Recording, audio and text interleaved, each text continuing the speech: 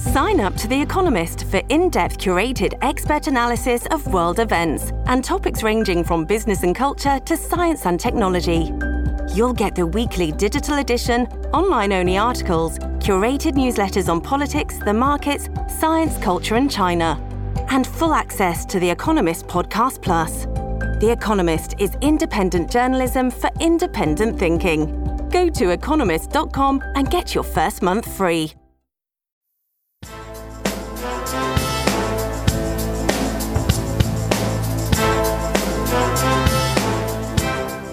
Welcome to Felony Friday, a presentation of the Lions of Liberty podcast. Here is your host, John Odermatt. Felons, friends, and freedom lovers, welcome back to another edition of Felony Friday. Perhaps the last edition of Felony Friday. If you've been keeping up, if you listened to last week's episode where I talked about some changes coming on this show, there is going to be a name change. I'm crossing my fingers, hoping that everything lines up for everything that I need to do that is in line for next week. It's looking like it will, but things can slip, so you might get one more episode of Felony Friday before we change things over. But we are going to have a new show on the Lions of Liberty podcast. It's going to be called Finding Freedom. That's right. It's going to be called Finding Freedom. It's going to air on Thursdays on Lions of Liberty, not on the Friday show that we have with Felony Friday. It's going to have, a lot of similarities between what you've come to love and enjoy with this show, Felony Friday. It's going to maintain a very intent focus on the criminal justice system. I'm going to stay engaged and continue to focus on and continue to give a platform to individuals who have been wronged by the criminal justice system and share their stories, how they've been able to traverse the system, overcome obstacles, and find freedom. And also, the biggest changes will be expanding. And I'll go into a lot more detail about this next week. I think next week, could be the week after. I would love to commit to it right now, but there's too many variables at play that you never know. When Finding Freedom does start, it's going to be more expansive, and we're going to be talking to individuals outside of the criminal justice system who have overcome obstacles and who have maybe sacrificed some things. Maybe they've had to learn some new skills, gotten themselves out of their comfort zone. But the bottom line is these are individuals who have what it takes to find their freedom within the system that we all are forced to play in. Are we all forced to interact in? We're all forced to transact in today. So new podcast coming. Have another great episode of Felony Friday today. Another great guest. And not much is going to change, guys. It's going to be a new day, a new title to the podcast, which I'm very excited about. Very excited about the potential outreach with that new title. And it's going to be awesome. So let's get rolling with today's show. My guest today on Felony Friday is Amanda Saucier. Amanda was arrested in 2016 for wire fraud. We're definitely going to talk about the circumstances of this because this was a whistleblower case and she was the whistleblower, and it's one of the largest government contractor frauds in U.S. history. And as a whistleblower, she ended up getting sentenced to 72 months in prison. She did 31 of those months and was just released here recently on October 28th. She's here to share her story. Amanda, welcome to Felony Friday. Thank you for having me. Well, thank you for coming on the show, and thank you for sharing your story, sharing the injustice that you've suffered through here with my audience. Before we get to the specifics of that, the specifics of this whistleblower case, I definitely want to talk about that. We'll probably spend a lot of the show talking about that aspect of your story. But before we go down that road, just to set the stage for my audience so they get to know a little bit more about you, if you could share what your life was like before this case, before your arrest? Okay. Well, I had an amazing life. It was wonderful. I was one of the few general contractors, a female general contractor. I actually am a license holder for the National General Contractors Exam, which less than 30% of the people actually passed the first time, and that number is way lower for women. And I was really in a field of men, so it was a great thing for me. I was like, wow, I'm in this guy's world and I'm succeeding at it. Lived in New York, had an electrical company there, and largest female union electrical contractor in Manhattan. Wonderful life, 4 beautiful children. I had a house in South Carolina, a place in New York. I went back and forth. It was just a wonderful life. What ended up happening? How did you find yourself in a situation as a whistleblower in the largest government contractor fraud in U.S. history?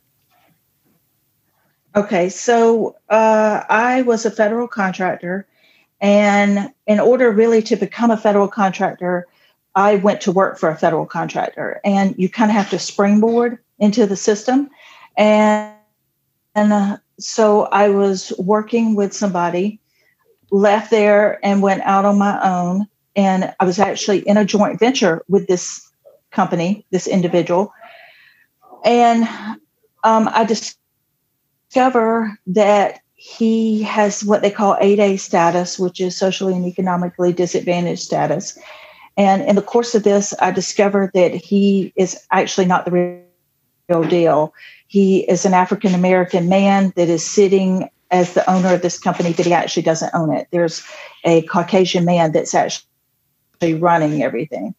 And we were in a joint venture together, and I sent him an estimate for a job that we were going to bid. And he sends me back an email and says, well, I have to have the guy approve this. And I was thinking, why would you have to have him approve it? You're the owner. We need to roll on this. And so then this individual sends me back an email, and he starts dictating to me how we're going to bid this job. And I knew then, I said, okay, we've got a problem. So in the meantime, who sent the email back? It was the actual, the quasi owner, or the one who was calling the shots? Yeah.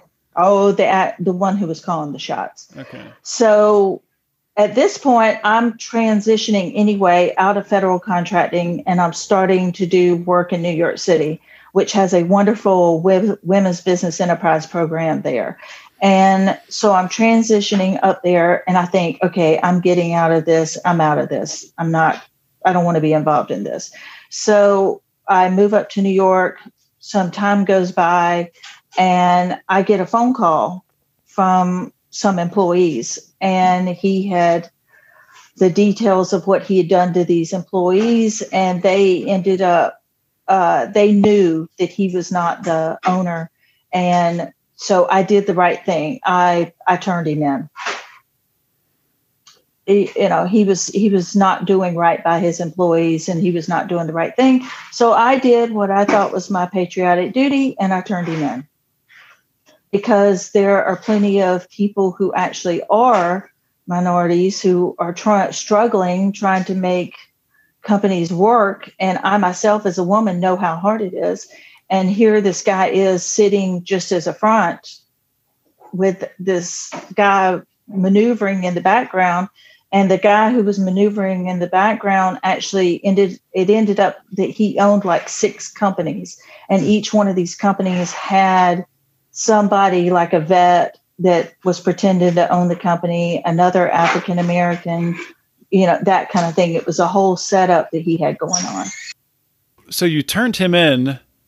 What happens next? Mm-hmm. What did you expect to happen next? And then what actually happened? Well, what I expected to happen was I did what I should have done as a citizen, and I move on with my life. And that is not what happened at all. So the process is you file what they call a QI-TAM claim, which basically means you're turning this person in. And I get a call from the U.S. Attorney's Office, and this is through my civil attorney. I had a civil attorney who helped me with stuff, and he was going to help me with this. And he gives me a call, and he tells me the U.S. Attorney's Office wants to talk to me, and that anything that I say in there, I have immunity for. They cannot touch me. I'm protected. And I said, okay, I'm thinking, no problem. Okay. Mm-hmm. And they schedule the meeting. I go in there, and the table is about a mile long. There's maybe 20 people in there from different agencies that these people have gotten money from. It turned out that they had gotten in excess of $360 million from the U.S. government fraudulently. I didn't realize it was that much, but it turned out that that's how much it was. And so I tell them, we go through everything. I tell them everything, and I leave and I go on with my life. And this is in, I believe it was late 2013 or early 2014. Then 2016, the beginning of 2016, I got a phone call from my attorney, and he said that the U.S. Attorney's Office wanted to talk to me again. Now, at this point, it's like a secret that is not a secret that this has happened, because somehow or another, the U.S. Attorney's Office has notified the people that I turned in that they've been turned in. So I'm getting death threats. Wow. Like, I'm getting messages like, because I guess at this point they see me as a snitch. And I tell them, I said, I don't want to come in. I don't want to talk to you anymore. I want to just live my life. I told you everything I know. I don't know what else you want from me. So July, and I'm thinking it was July 22nd. It was sometime in the middle of July of 2016. I wake up and I've got a text message from my attorney, and he says, holy, bad word, you just got indicted for wire fraud. And I'm thinking, wire fraud? What is wire fraud? Mm-hmm. I didn't even know what wire fraud was. And he, so of course I call him, and and he tells me, and he sends me the indictment, and I read this indictment, and it's insane. It's literally insane what they're saying in this indictment. And I'm thinking, okay, this must be a mistake. There's some sort of mistake going on here, because whoever thinks that this is what actually happened, they're just mistaken. So I tell my attorney, oh, no problem. I've got all the emails on this. We can straighten this out. Well, I was very naive with that too. And it just didn't happen. I mean, I actually had emails that showed that I had not committed wire fraud. And the U.S. Attorney's Office, they didn't even want to see them. Brushed them right to the side. Didn't want to see them. So what were they put all their focus on? What were they basing their charge of wire fraud on against you? Okay, so whenever I had the joint venture, we had an invoice, and my co-defendant, I'll just say his first name, Tom. My co-defendant, Tom, he calls me and he tells me that this joint venture is not going to be able to pay their employees for the week. And he was a certified financial planner. I mean, he was an engineer, he was an accountant. I completely relied on him to handle the portion of this joint venture. And I said, okay. And he tells me we need to get some financing, which in construction is very hard to do, and especially in a joint venture. And he said, why don't you call up this funding company in New York that the actual Boykin, and I guess I can use these names, Boykin had actually gotten approval 4 factoring invoices with this same funding company when I was employed with Boykin. And I was the contact with the financing company through Boykin.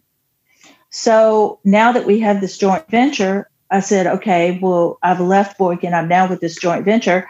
So I said, okay, well, I'll call them up and see if we can get some short-term financing. So I called them up and they said, I submitted the applications and all that. And they come back to me in writing and they said, okay, this looks like what they call a contra account. This looks like a contra account because the joint venture is named Boykin Action. And you're actually getting your money and your contracts from a company named Boykin. And I said, yeah, that's because they do own half of the company. This is the representative of that company that owns half of this company. And so they said, okay, well, you've got to drop that name. So who owns this joint venture? And I said, well, half of it is the guy who owns Boykin, that's the representative of Boykin Contracting, and half of it is me who owns Action Contractors.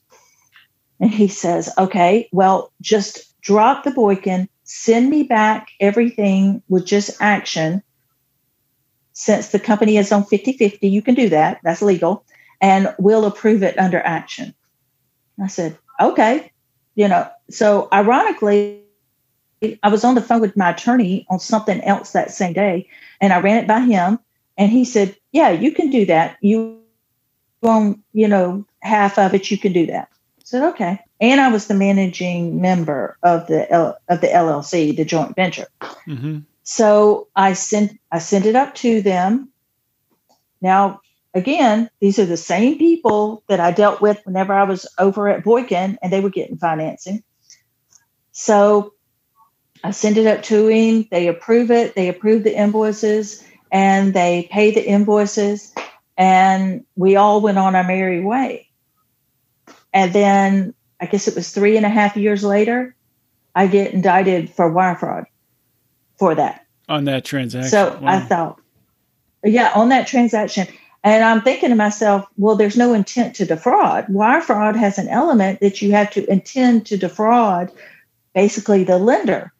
So if the lender knew and was the one who instructed us to do this, then we shouldn't, this is just a mistake, in the fact that they didn't have all the information that they actually needed, and they presumed something that was actually not true. So I quickly learned that they didn't want to hear that at all. They absolutely did not want to believe that it was a legitimate transaction. And in the long run, I was still naive and didn't realize that it wasn't about that at all. It was about, I've seen this now time and time again, there is no protection for whistleblowers. And when you blow the whistle, for whatever reason, their mentality is they come after you. So at what point did you realize, well, I guess you realized they were coming after you when you got this indictment filed. So now we know what that was a reference to. What happened next after you get that call from your lawyer? No, I'm thinking, right. I'm still thinking, okay, I'll get these emails and get all this paperwork and we'll straighten all this out. And, I'll get they were actually saying that I had incorporated a company just for the sole purpose of factoring these invoices. And I'm thinking, this is crazy because I actually incorporated what was a sole proprietorship because I was advised to, because I was venturing out and getting my own government contracts. That's why the sole proprietorship had been incorporated. It had nothing to do with factoring these invoices. And I had paid taxes as a sole proprietor on this company for years. So I had contracts and everything. So I'm thinking, okay, this is a simple mistake. So I gather all of that up. My attorney and I go in to talk to the U.S. attorney, and we've got all this paperwork. And I'm like, see, this is a mistake. This company was being incorporated because of the path of getting my own government contracts. There were taxes paid on this company for years as a sole proprietorship. It was not just invented out of nowhere for the purpose of factoring an invoice. This is insanity. I mean, we're getting $35 million worth of contracts, and you think I'm going to do something on a $900,000 deal? I mean, this is crazy. And he told me, he said, I don't even care about that. I don't even care about that. He just was completely adamant that I had stolen money. And he knew this is a federal agent. You say they didn't care. It was the U.S. Attorney's Office. U.S. Attorney, okay. Mm-hmm. The U.S. Attorney's Office. Mm-hmm. Mm-hmm. He knew I hadn't. I mean, they even came in court and said that the numbers were changed on the invoices, I guess, to inflate the invoice. I said, that absolutely is not true at all. Anybody who does any kind of factoring knows that the factoring company then contacts who they're getting their money from, and they verify the dollar amounts. This is insanity. It was like living in some insanity vortex. What's the reason why you think they came after you? Because, you had the initial thing where you blew the whistle, and then they called you back again, and you said you didn't want, you said your piece, everything you knew. Do you think mm-hmm. that's why they pushed and came after you, because you didn't talk with them more? Or what do you think happened there? I'm not sure. I really don't. I think that there was some personal, there was an investigator who I think got personally involved in it. Like, she let her feelings get involved in it. And there was also a female co-defendant I had who had a personal vendetta against me. And when I read the indictment, it was what this female co-defendant had told me before. So I believe it was actually her misinformation that she had given to them, and they just ran with it instead of verifying it or even calling me. Call me and ask me. I'll tell you over the phone. I mean, if you would have asked me if that was the case, I could have proven to you that it wasn't. And it just blew up. It just completely blew up. And I think it had a lot to do with money, Ketan money. And but I really don't think, in looking at it in hindsight, I think it was more the investigator with the Department of Agriculture who was assigned to investigate this whole thing.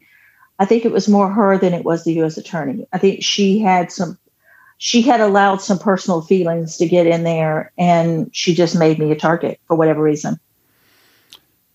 I don't think I will ever understand it. So you said this was the largest government contractor fraud in U.S. history. Can you give us an idea of the scope? How many people were you indicted? With a group of people, or how was that done? Mm-hmm. I was indicted with a group of people. I was next to the last name on the indictment.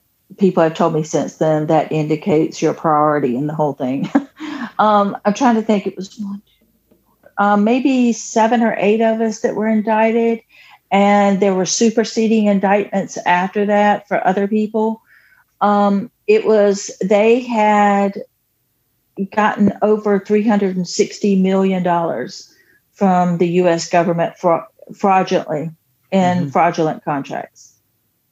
Mm-hmm. And I was not a part of that part of it. They was not involved in that part at all. Well, that was the part that you blew the whistle on, right? Yes, that was the part that I blew the whistle on. And when you blow the whistle, you think, okay, I've got protection. And my attorney even told me, anything that you go in there and you talk about, you have immunity for. And I sat in there and talked about these invoices and us factoring the money and all of this stuff. But that was a lie, because they actually, when I pled guilty, I stood up there and said, I didn't do this. Not like this. This is not what happened. And they even said then, they said she had no immunity, which was not what I was told. And my advice to people, if you are going to blow the whistle, is to make sure that you have everything in writing. But the book Lucifer's Banker by Bradley Birkenfeld is almost identical to my story, almost identical, where he blew the whistle on United Bank of Switzerland, and he was the one that ended up in jail. My co-defendants who stole the $360 million, they got probation. Wow. So did they took a plea, I assume. Did you take a plea? Were you offered a plea? Yes. Yes, I took a plea. So that was your plea for the 72 months. Yeah, I was supposed to. I was told I was not going to get prison time. I would get probation because under the intended and actual loss, the factoring invoices had been paid back. And so I would not be charged with that full amount.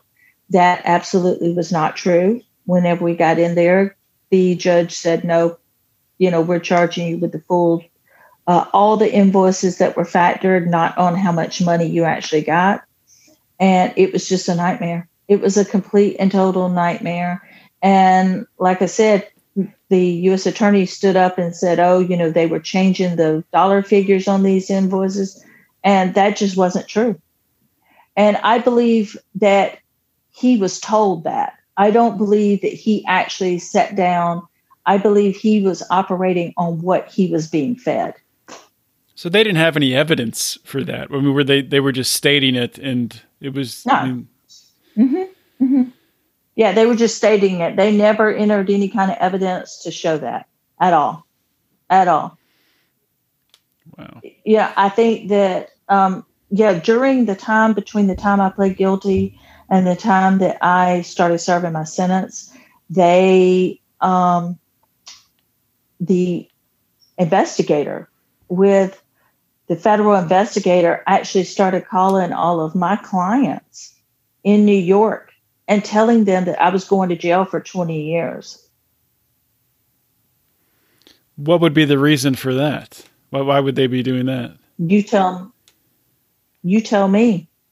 She contacted my board of directors who knew.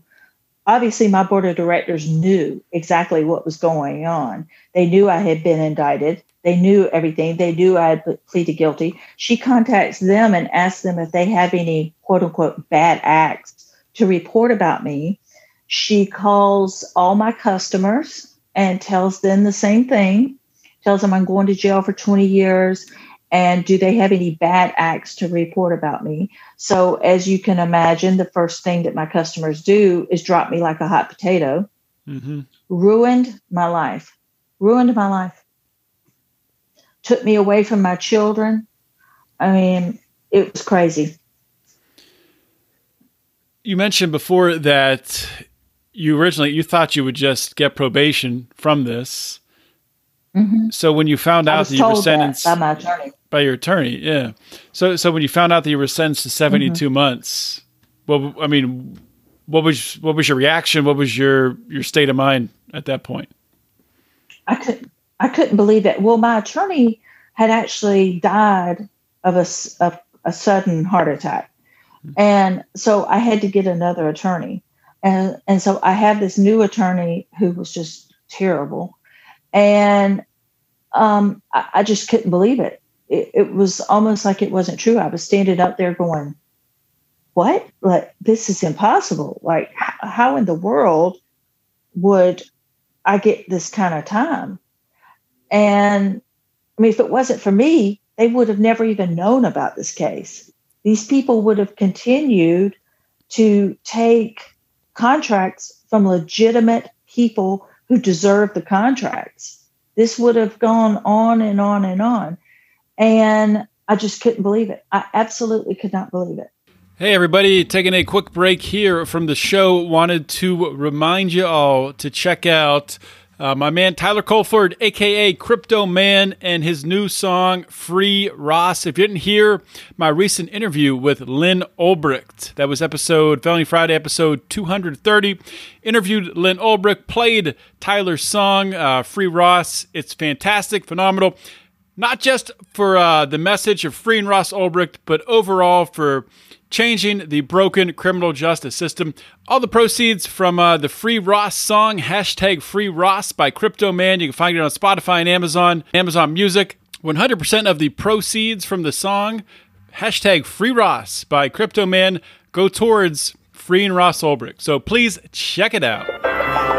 These are perilous times when they ruin your lives over victimless crimes, and they sever your ties from your business, loved ones, and family. Why? New slave labor, they barely pay you. Don't care about work ethic or major. I mean, this is hard to process listening to it. The first thing that comes to mind for me, I mean, people will hear this and say, well, why are they punishing a whistleblower? Well, it sounds like they don't want whistleblowers. And maybe you were getting at something even bigger than this, and I don't know. That's just the first thing that sort of the speculation that comes into my mind is something even bigger than this being hidden, and maybe you were kind of nipping at the heels of it by exposing this one case of it. Well, I think so too. Looking back on it, I was just so naive at the time.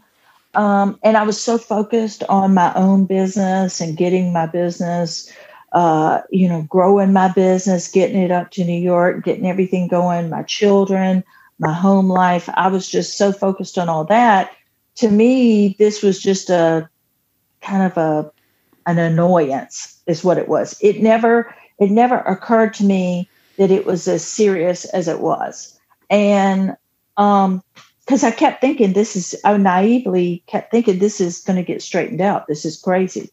And I think there was something to this day that I still don't understand and don't know about.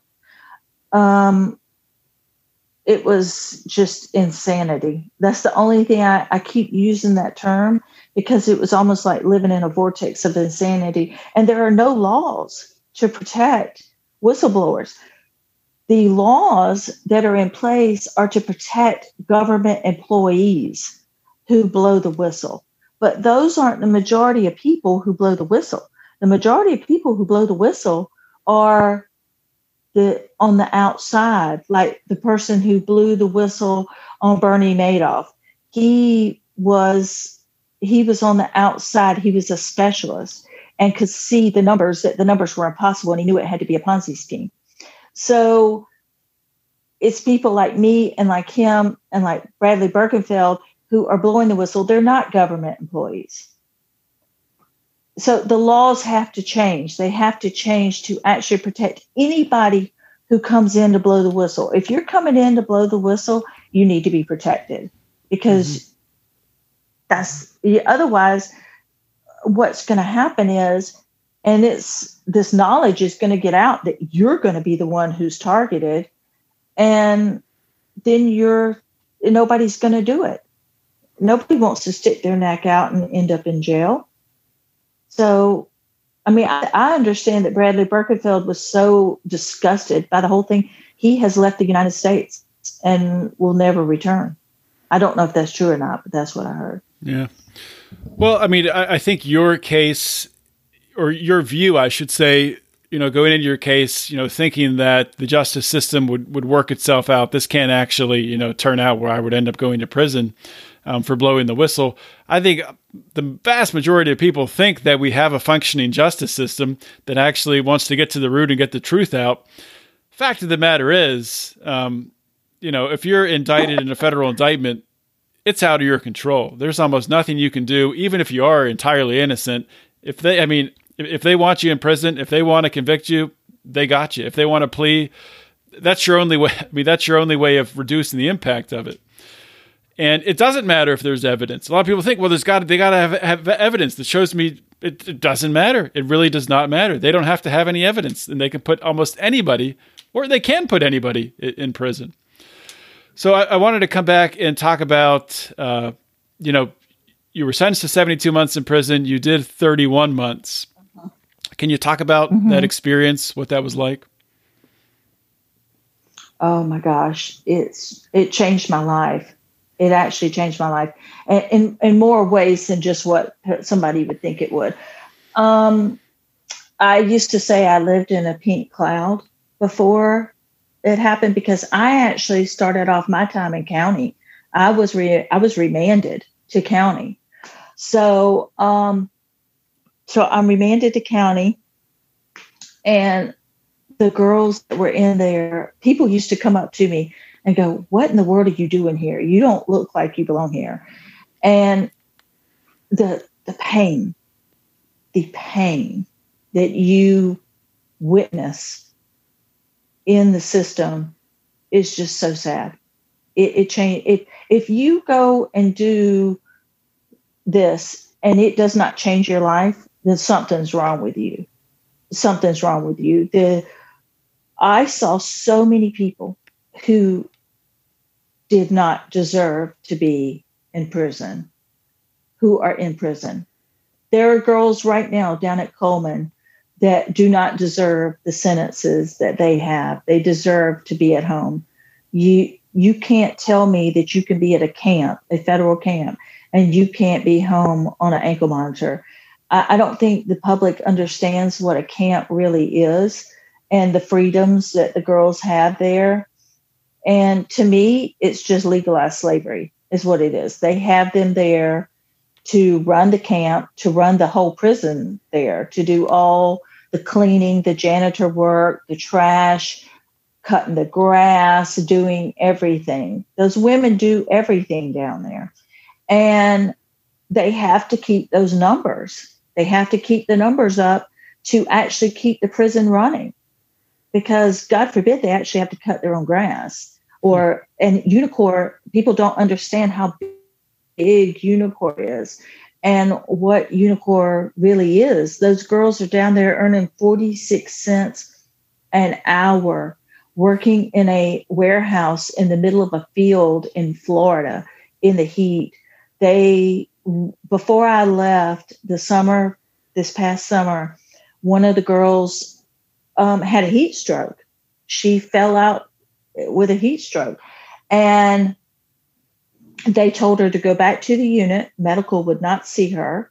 She goes back to the unit. It's clear to me, and I am nowhere in a medical field, that this person has had a heat stroke. So I told them, I said, well, I'll go over to where her work is and get her belongings, because they were still there. And I'm going to tell you, when I walked into that warehouse, the heat hit me. It's over 100 degrees in there. And those women are working in there every day with long pants, thick, heavy, long pants, steel-toed boots. It's insane. And I understand that people say, okay, you need to be punished, but that's not punishment. That's beyond punishment. You're putting somebody's life on the line. And meanwhile, the officers are sitting in these offices that are so cold with air conditioning that they're having to wear jackets in the summer sitting in there. But you can't get air conditioning or even a ventilation system for these women. And it was like that in every one that I was in. Yeah, that's. I think you said it correctly, that it's legalized slavery. That's exactly what it is. I mean, you're getting paid, what'd you say, 46 cents an hour? That's not a wage. I mean, that's ridiculous. So what type of? That's a top wage. That's a top wage, because if you don't work at Unicor, you make like 20 cents an hour. So what does Unicor manufacture? The Unicor there manufactures the cubicles, like when you go in the Social Security office and you see the cubicles back there, those came from Unicor, and they are made by the women there. Wow. Unbelievable. So you served 31 months, but so that was just for serving in good behavior. You got out in 31 months, or was there some other reason you got out? No, I was released on the COVID home confinement program. Okay. I actually am in the middle of trying to get a compassionate release, because during my time there, due to the lack of care that I received at Coleman, I am now legally blind. so I have a lot of restrictions, and I actually need surgery that I'm still fighting being on home confinement to get the surgery that I need. Wow. Mm-hmm. So this occurred while you were in prison. The issue with the blindness. Well, whenever I went in, I was diagnosed with glaucoma, which I did not know that I had. And at that point, it was a mild glaucoma. So they put me on medication and ordered that I be sent out to a specialist, which the BOP did not do. They did not give me the drops. They did not take me out to the specialist. I went to a specialist one time, and he said I had to come back every 30 days. They did not take me back. And I went one other time, and that was because my judge had called down there. And Coleman, of course, then made an appointment. And this was maybe 3 weeks before I left to come home. I knew I had been approved to come home. So they took me out then. And from the time that I was diagnosed, I had at that point lost less than 20% of my peripheral vision. And by the time I came home, I have lost 95% of my peripheral vision. Wow. Due to a lack of care in the BOP, I am now legally blind. And it of is course, irreversible. you can't sue the BOP. I mean, it's just terrible. Well, I'm sorry to hear that. I'm sorry to hear that you've had to go through that. So with your home confinement, what are you limited to? What are you allowed to do? I mean, I assume you have to wear an ankle monitor. I'm on an ankle monitor right now, and I would say that they make you work and get a job, but yet they make it very difficult for you to be able to get a job. I've actually gotten 3 job offers, and each time they have called the employer and basically said, no, you can't have this job. And I'm like, okay, now you're telling me I have to get a job, but you're telling me I can't work here. What? So recently they said, well, we've got some employers that we want you to work, that we send employees to. And I went, oh, okay. I know what the situation is now. So, but then I told the person, I said, well, since y'all go by the BOP's standards and their program statements and stuff, then you probably want my restrictions because I'm legally blind. And she said, what? You're legally blind? I'm like, yes. I said, I have a whole list of restrictions that I cannot do because of my eyesight. So, and I really appreciated her helping me to get a job. And I gave her the restrictions, and I haven't heard back. So I guess they're now not interested in helping me get a job. So what happened? You said they want you to get a job. What happens if you can't find a job that they approve of? Well, they haven't.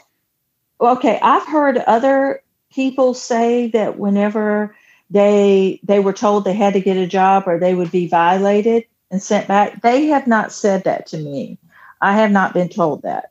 So it may be because of my handicap, they are not enforcing that rule with me. But as of today, I have not been told that.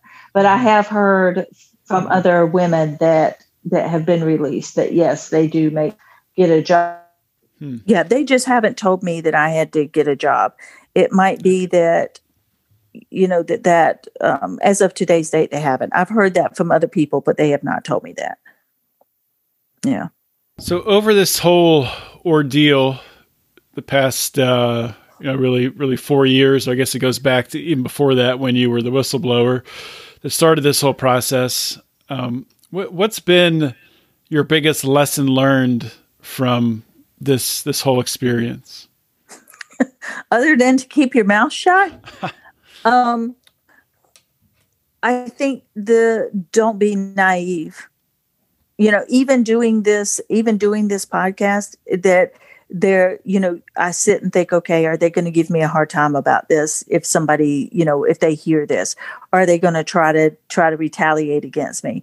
And that's a sad way to have to live, that your government and the people who are supposed to be protecting you and helping you are actually coming after you and trying to ruin your life. And it's like my children. When I was put in prison, I had 4 children at home. 4 children. One had just left for college. I had a daughter that has Asperger's, who's autistic. I have a son that has a congenital heart defect, and I'm paying taxes, and I'm not doing what these people are saying I'm doing. So why are you trying to put me in prison? It doesn't make any sense. No, it really doesn't. It really doesn't. It makes no sense. And I've heard so many stories like this. So many stories. Yeah, like we talked about at the beginning, we don't have a justice system. We have an unjust system. Mm-hmm. And I don't know how to fix it. I mean, this is a small way that I try to do a small part by just, giving people like yourself, Amanda, a platform to share what's happened to you. Because like I said before, the majority of Americans out there don't think stuff like this happens. They think that everybody who goes to prison, well, they did something horribly wrong and they, deserve to be in prison. Like the conditions you were talking about before, a lot of people defend those conditions because they say, oh, this person did something horrible. They should have thought about that before they did that. And now they're in these horrible conditions. I was one of those people. If I saw that somebody went to jail, I said, oh, well, they must have done something. They must have done something. They might have not done that, but they must have done something to bring this on them, until it happened to me. And so I tell people now, when they judge people like that, I say, okay, let me tell you what's going to happen to you. You are either going to end up in the same situation, or somebody that you love or care about is going to end up in the same situation, because it is just so far reaching. And I remember my attorney telling me, whenever I said, I didn't do this, so we need to go to trial because I didn't do this, and I had the emails in the papers to prove it. And he said, you really don't get this, do you? He said, this isn't about whether you did it or you didn't. And I had known my attorney for years. He said, Amanda, I know you. I know what kind of person you are, that you're kind-hearted, that, you do things for people. And like you've bought cars for people I went and bought a car for a lady who didn't have any air conditioning, who worked for me because she was hot. And I didn't want to see her driving with no air conditioning.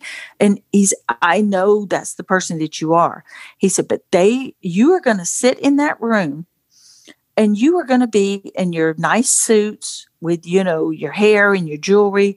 He said, and these people who are in the jury box, they work at Walmart.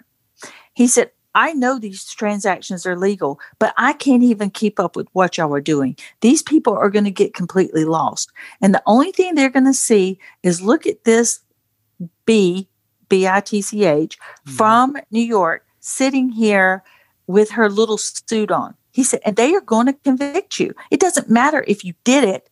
It's the fact that you're making more money than they are. And they don't like that. So they're going to convict you.